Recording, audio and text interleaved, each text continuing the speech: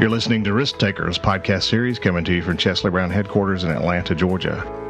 Helping businesses explore better ways to anticipate and navigate their risk before it becomes a crisis. We've been doing this since 1990. I'm your host, Brent Brown, Chairman and CEO of Chesley Brown, and joining me this week are three experts in the field of security management. Starting from the left to the right, we have Josh Noland, who's Vice President of our Western region, Max Briggs, Vice President of our Central region, and Bryan Taylor, Vice President of our Eastern region. Bryan's from Pittsburgh, Max is in Atlanta, and Josh is in Kansas City.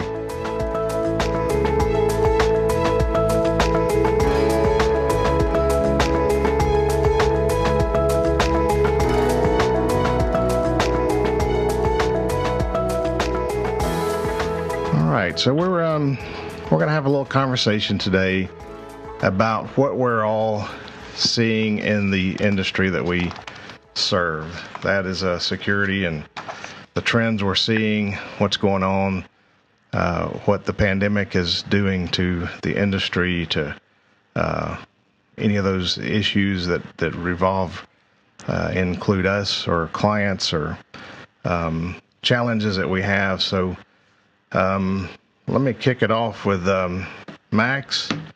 Did you ever think that in all the years that you've been in the business that you would have a Chesley Brown officer standing shoulder to shoulder with National Guard troops protecting our properties?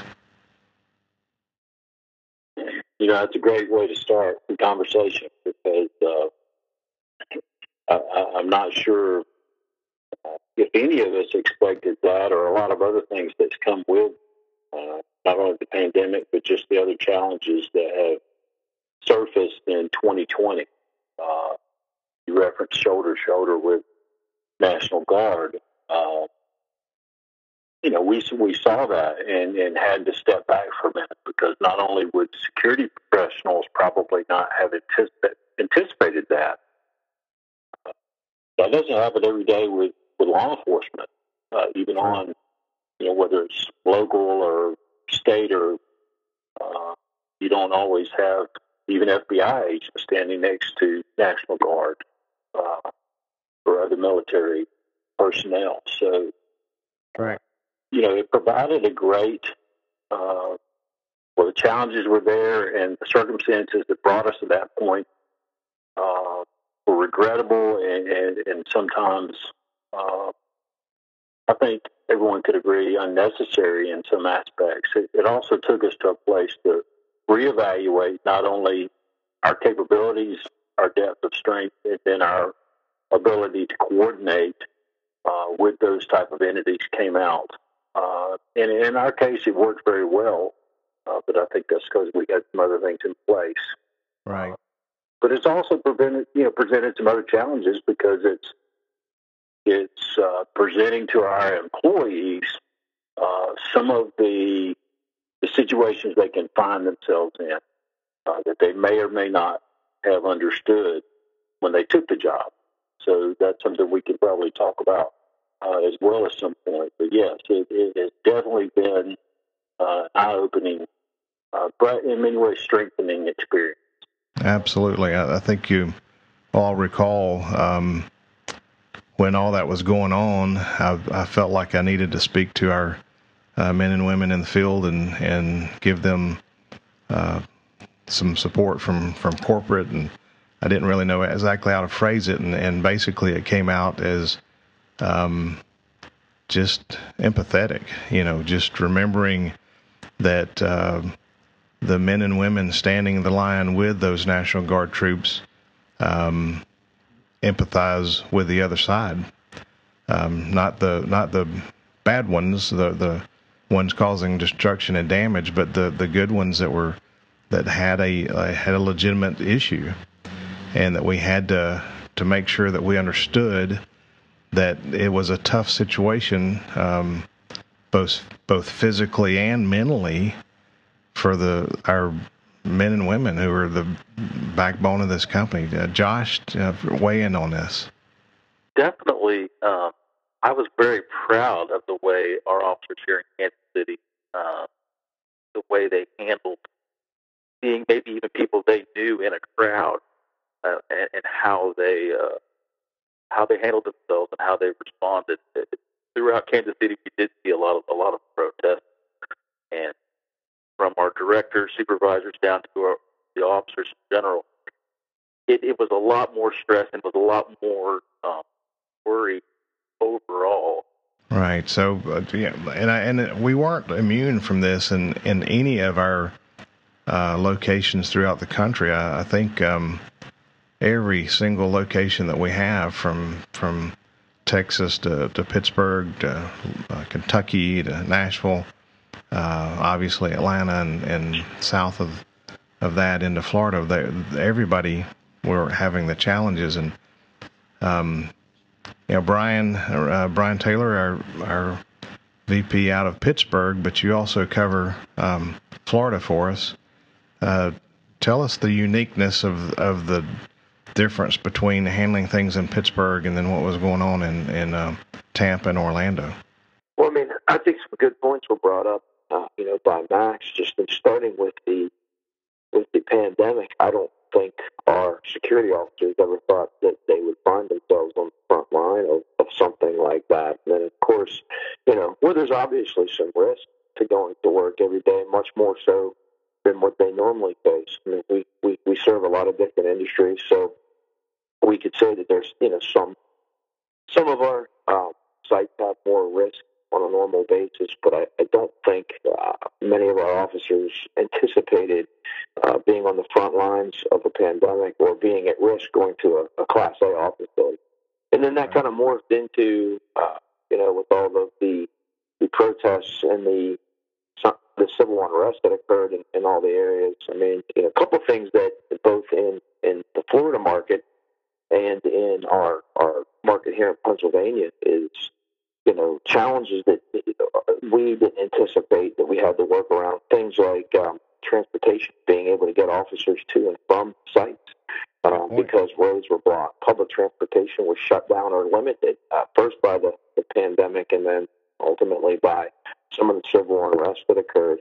And then, you mentioned our officers being empathetic to some of the people, that were protesting and continue to protest, and that's part of it. But, one of the other things that we experienced in both locations was we had officers that, were afraid to be in uniform, right, coming to work, to and from work, because, law enforcement now is a target. Oftentimes, a sharply dressed security officer, you can't distinguish them between law enforcement.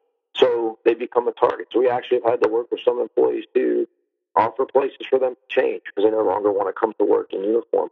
And that's just something I don't think anybody anticipated or saw coming down. The first few nights of a lot of the civil unrest that occurred all over the country was pretty challenging for us too. I mean, fielding calls. I know Max, Josh, I'm sure you guys experienced the same. But basically, every one of our sites and all the markets that I'm responsible for were affected in some way, shape, or form. So there's a lot of challenges there with, again, making sure we were staffed. Our officers on site felt safe. We were communicating with our clients and preparing them for what was going on and what could possibly continue to happen. So it has definitely been a challenging time. But I think the biggest thing is just with the security industry and the way it's been here in 2020 is I think there's a lot of people that are in the industry that did not anticipate really being on the front lines of a lot of this activity. That's you bring up some great points, and when we talk about the challenges of security, I think people expect us to talk about the actual process and protection of security, and the truth is that our leaders out there in the field, and obviously the leadership at the VP level, deals with a whole lot of stuff that affects security, affects getting people into the program, but really has nothing to do with the actual process of security, such as transportation. I know it has been a challenge with the the current state of affairs with law enforcement, and our officers do look like law enforcement officers in many places. And in the past, that was something that we stood proud of, and I still am.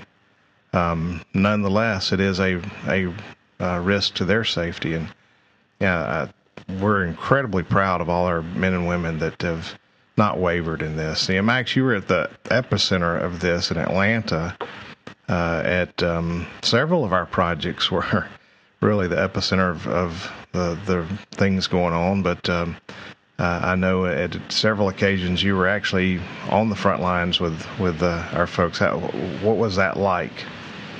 Well, to your point a moment ago, it reminded me of a conversation I had with our COO, Tim Metter, recently, when we talked about, and I think this is true, I think it's worth pointing out, it's true for every industry, whether they realize it or not, in every company, if they have more than one employee. Truthfully, we're not so much in the security business anymore than we're in the people business. Right. And so managing the needs of our people, and of course the people of our clients, their guests, tenants, customers, and so forth, is at the forefront.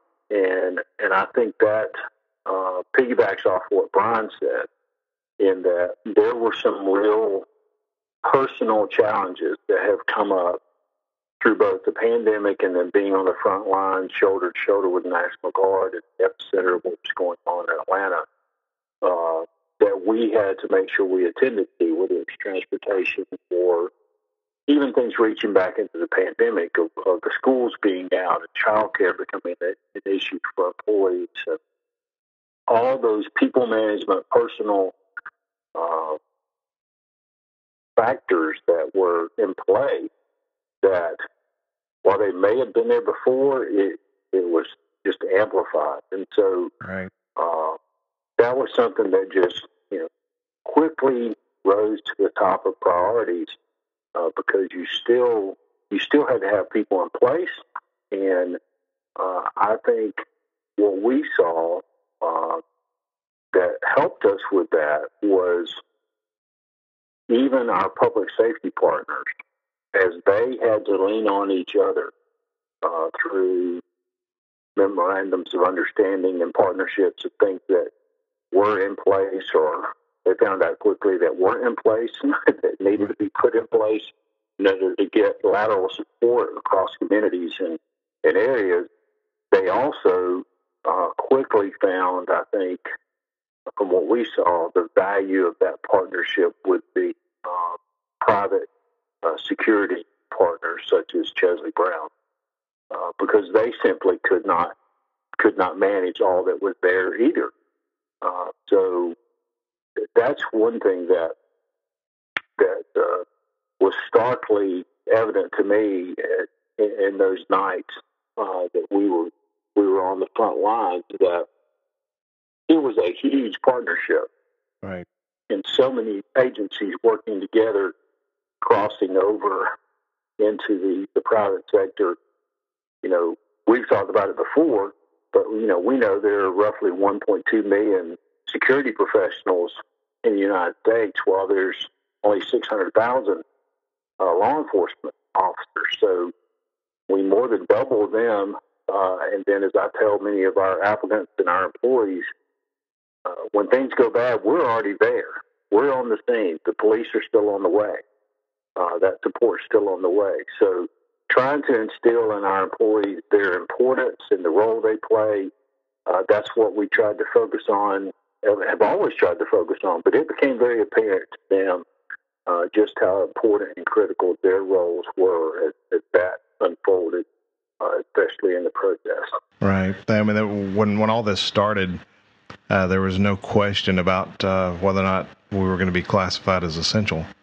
And I think you bring up a great point that while law enforcement is overtasked, and all the other first responders, but we're the ones already on the front line before they even get there. And I think that was something that became even more apparent.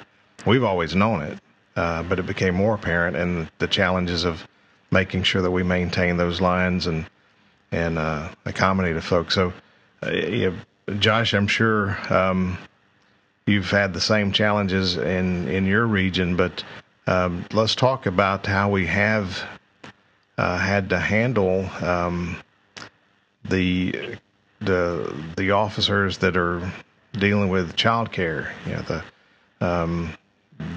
When you got small children at home and that's where they're going to be schooled for the next several months.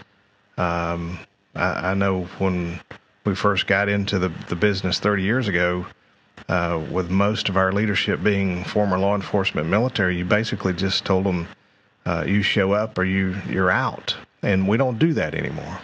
Hey, talk to us about that. Absolutely. Well, I think it's extremely important to keep all of our folks motivated and let them know how appreciated that they are with, not only are we having to deal with protests, but with the protests while there's a global pandemic going on.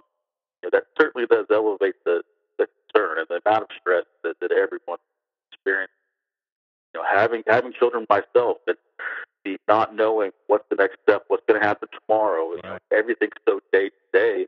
It is vital that we make sure that all of our people know that we're going to work with them and changing schedules, working with folks that, hey, can you help out? You help out on the day shift or normally an evening off. So let's rotate around here so that everybody can still take care of their family obligations and other things. And it's actually been great to see how many people have been willing to do that and step in for their fellow coworker and try to help them get through the next day, get to the next step. Right. And even in our corporate office, we don't typically have children running around our corporate office, but we did. And in fact, our tech, our training and education center here at the corporate office was actually doing school for some of the kids that were forced to come to work with their parents. And, it wasn't anything that anybody could get upset over. We just needed to pull together and make sure that the needs were met. And having a business that all of our people are essential employees means that we don't turn the lights off. We keep going, and so whatever we could do to help our officers' families, and we need to do that. Bryan, tell me the challenges that you have in Pittsburgh specifically with our officers being unionized. I think a lot of our clients around the country would be surprised to hear that we actually have a unionized workforce in part of the country. Yeah, so we've had that now here in Pittsburgh for several years, working with the union. They said, hey, you guys have good procedures in place. We're not looking to change who you are. We're obviously just trying to raise wages and benefits for the officers and make sure that they're taken care of. So the nice thing with us is that we kind of align with that mentality already. That's something that we were already doing. Yeah, I think we actually had here in Pittsburgh. Correct me if I'm wrong, Bryan, but I believe we actually had some union officials comment to us after we were unionized that they actually targeted our company because they wanted everybody else to come up to our standards. So that's correct. That's correct. I mean, there's a couple things at play there.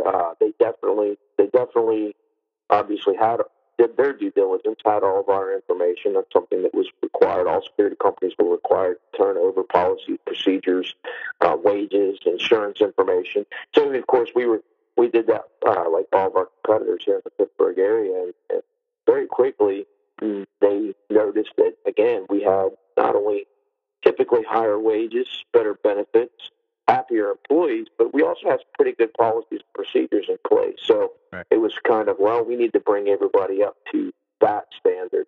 And we did have some conversations with the union leadership where, we kind of asked, we feel like we do a good job taking care of our employees. It's very personal to us. I know when some of the initial talks were taking place, I mean, you yourself, Mr. Brown, came to Pittsburgh to sit down with each of our individual security officers in the market. And I can't think of any other, security company, large security company, that would send the CEO to individually speak and spend time, legitimate quality time, right, with each officer. So, that was something that was personal to us. But quickly we found out, well, we're not really targeting you because we think you're bad. We're targeting you because we think you're good, and we need to bring everybody else up to those standards. Also, it's a good thing, but it was, it's the yin and the yang. We also had some of the most prominent properties in the Pittsburgh area too. So, during the unionization, they definitely wanted to target those properties, because if those properties don't become union sites, some of the smaller, less prominent properties probably would follow suit. So, we became a target for that reason as well. But, we've got a good working relationship here in Pittsburgh with the union now. We have a stable workforce, which, we feel is different than other parts of the country. We feel as though a lot of that is obviously, the work that we do. But then the unionization has kind of leveled off the playing field too, where, employees are choosing Chesley Brown because, they see us as a better company, and then the wages are all kind of aligned. So, that's nice, because now it's not, well, I can go across the street, for 25 or 50 cents more an hour. It's, hey, it's the same wage over there. I'd rather work at the more high profile site and with a better company with opportunities. Absolutely. Like Chesley Brown. So that's it's been beneficial for us in that way. Yeah, I think I would jump on that as well and say I was 100% anti-union going into this, and we fought it the best we could, and then we made the right business decision to sit down and have discussions, and it actually has not been a bad thing. And I think that what we experience is just the leveling of the wage does make a big difference, because then it is about the company. You've often heard me say that, unfortunately, our competitors are not hindered by the boundaries of integrity.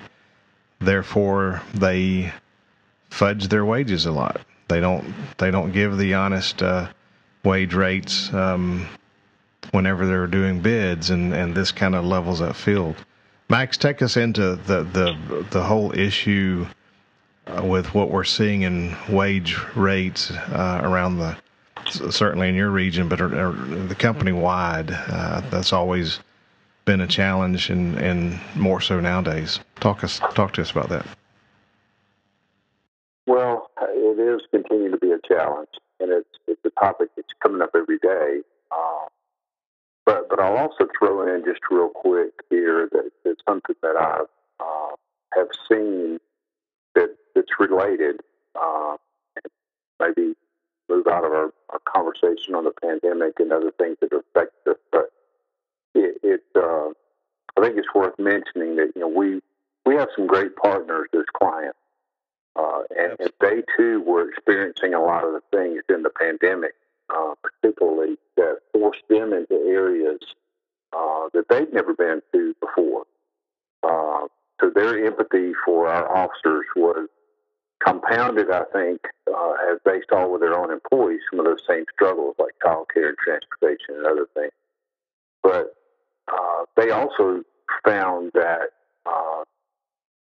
we served some and brought value to some situations that were never heard of before.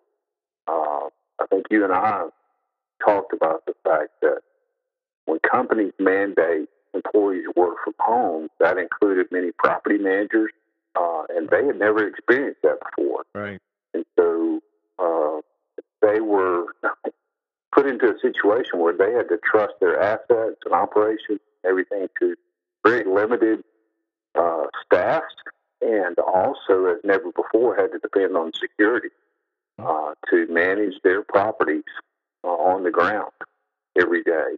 And so I think that has hopefully given us a platform to address wages as they come to a better understanding of the value of the security officer, and also that it is a more competitive market now. The pandemic had an interesting impact. I really thought that a lot of companies were going to cut hours in security, budgets were going to be cut. Right. Wages would stagnate or even go down in a lot of ways because of those budget constraints. But we haven't seen a lot of that. We haven't seen the companies cut that many hours. Again, they found new reasons and ways to depend on us. Right. And so while it hasn't continued to maybe escalate or grow, marching toward that $15 an hour minimum wage that everybody talked about so long, it is still very competitive. And I think what is going to drive that more and more are the companies that give security officers alternatives to their wages and, quite frankly, their duties. Because where we are right now, that we talked about earlier, is that security officers now being asked to do things they never imagined. Police officers being asked to do things they never imagined. Mm-hmm. And it's really every company in every sector. Employees are wearing more and more hats, being asked to do more. So it's not just our industry, but I think now to get that security officer that is trained across the wide array of things they need to be prepared for now, and then to step into a much different environment than we've ever had before, whether that be a threat from protest or a threat from other sources we've come to know that can originate from anywhere, or the risk of health risk operating in the middle of a pandemic.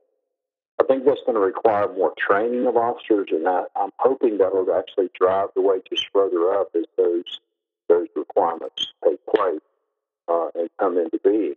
Mm-hmm. But unfortunately, you're correct. Many of our competitors are not bound by the lines of integrity, and even within the last couple of weeks, I have seen projects that we have taken over where companies were paying wages far beneath what that position should pay, and were billing far above what that account should have been being billed for. So they were pocketing that money that they had plenty of room to support their employees better and at a higher rate of pay, but were choosing not to. So unfortunately, that still exists. But I think between the requirements of the job and that those escalate, and then the value that the security officer brings to the team, hopefully we'll see wages continue to improve, and there'll be a healthier competitive market. I agree with that 100%. It's interesting that with Chesley Brown having started as a consulting group, and that's all we did really for the first 7 years, part of what we used to uncover in our security audits was that the wage that guard companies had told their clients that they were paying weren't the case. Rarely then, 30 years ago, 20, 25 years ago, did people audit to make sure those wages were there. But it was a different time as well, where there was a much deeper workforce. We have said from the beginning that we would rather have fewer officers well paid, if that's what the choice is, than a lot of officers that are not adequately paid. The low-waged officers are just asking for trouble. Josh, what are you seeing in your markets along the wages and the steadiness of what the workforce looks like? We are seeing a lot of our clients here are acknowledging that you get what you pay for, which is wonderful to see. And so pretty much across the board, we've been able to have those conversations of working with the budget to be able to increase, get that higher quality of an officer in. And so that's been very helpful. The locating, finding, sourcing officers, that has been one of the bigger challenges that I've seen. There are a lot of options. There's so much responsibility that comes along with being a security officer, and with rate of pay is too low, it takes a special kind of person to say, well, this is still a calling, still something that I choose to do. So working with the client, being able to get that starting rate up, and also really trying to think outside of the box of how we can find those officers.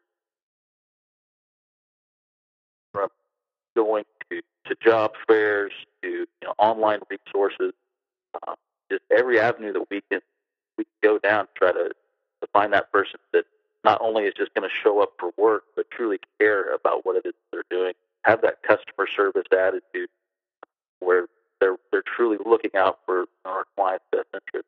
I think that's a good point, Josh, and I'm glad you brought that up, because we always say that we believe 100% that what we do is a noble calling, and it doesn't fit everybody. But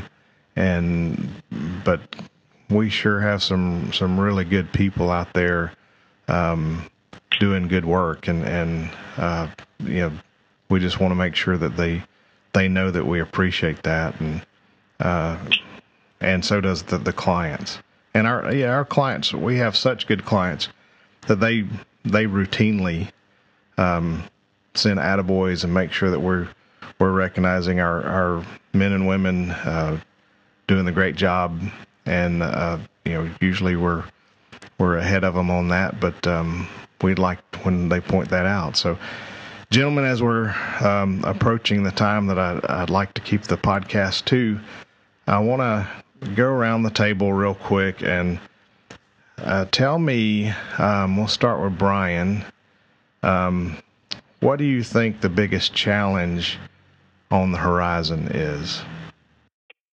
Well, I think, just to kind of piggyback on what we were talking about, I think it's going to continue to be to attract quality officers that want to do the work, view it as a noble calling, which of course it is, and then the wages. I just saw an ad, actually, a little bit ago, heard it on the radio prior to coming on the podcast here for Amazon, to work in the warehouse, and I believe it was $17.60 an hour to start here in Pittsburgh with a $500 signing bonus. Those type of industries. Now, again, that's not for everybody. Obviously, you're in a warehouse. You have to be somewhat physically fit to lift boxes and load trucks and whatever that work entails. But if you're not, you would be. That's a wage that that's a good competitive wage with a sign-on bonus and benefit. So, and we're starting to see that more and more. In the retail, especially since the pandemic. I mean, online retail hasn't suffered at all. So, right. That market continues to grow, and there's so many opportunities there. And they're realizing, the Targets, the Walmarts of the world, that they need to pay a pretty substantial competitive wage to have employees. And in some cases, their workforce doubled and tripled. So I think that's a challenge for us. I mean, how do we attract people? And I think Josh mentioned it. We have to have customer service, sharp employees, people that are willing to work shifts. I mean, when you get into security work, you're going to work evenings, overnight, holidays, weekends. So I think that's something that continues to be a challenge. It's been a challenge in the past, but I know here in the Pittsburgh market, for instance, when I started here in the Pittsburgh market with Chesley Brown at a property that we had, it's a pretty high-end property with a really nice public safety department. So if we would advertise for a security officer position, we might get upwards of 100 applicants for one security officer position. We had a lot of people here in Pittsburgh that had graduated already from police academies and were looking for police jobs. So we had certified police officers, several, working for us as security officers. Now we can run ads, and that number substantially drops off because there's so many other options out there. So that continues to be a challenge. And again, still, I feel, we have a good reputation in the market. People want to work for us if they want to work in security. But it's just a matter of, how do we compete to attract those people to get them to want to work in the security field? Right. Max, quickly, what's your number one challenge on the horizon? Well, I think it mirrors Brian's, and it wouldn't have surprised me if everyone said the same thing, because that is the challenge, to find people that are willing to do what's asked of them, especially in this new world, new environment, new norms. And they are comparing, if they truly want to be and feel a calling toward security. As we know, police departments are struggling with retention, struggling with recruiting. Security will not be immune to that either, because what we ask of employees, those worlds are parallel very often now. Right. There used to be very distinct lines, but if a person looking for gainful employment can say, okay, I can go have this level of risk, this exposure, and these expectations, standards, and make $12 an hour, or I can go over here and I may not like loading a truck, but I can make $17 an hour. Many are going to make that choice just based on wages. But I think the other factor that we have to really be concerned about is the level of training that they're given, because I continue to believe that training is a buy-in factor for employees. They want to feel prepared. They want to feel able to do their jobs. And as that training need and requirement diversifies, because of all the different things that are being that they may face in their day-to-day, we have to make sure that training parallels that or exceeds that, to give them that confidence, right, to do their jobs. And as we know, and what I think a lot of people don't know about our industry is every part of employment has a cost factor to it, and it costs money to train people. And I think that as we move forward, those clients that understand the increased requirements and the need to partner with contractors and security providers in that effort to get a better employee, even above wages, and include that in the total package of cost and how you provide that training, I think will be an important challenge to overcome as we move forward into next year. Yeah, that's a good point, Max. I'm always entertained when I hear people say that I'm not paying for training. Well, yes, you are, if you're dealing with a good company. It's a matter of whether you want to see it or not see it. Right. Josh, what's your number one challenge that you see on the horizon? Really, it's pretty easy to see driving down the street businesses that are no longer open. Some of our retail locations where just the number of vacancies that they're having. Walk into a Class A office building, especially in the garage, and there's a quarter of the vehicles there. So many people or businesses are successful having had their employees working from home. So now clients looking at different ways to potentially be able to save money if they're not having the same amount of revenue that they had before. How are we still providing them with a quality security program? And just the blending of booth and technology, trying to figure out the best way to solve these problems for our clients. Because maybe a school right now isn't even open. They're doing all online learning. Right.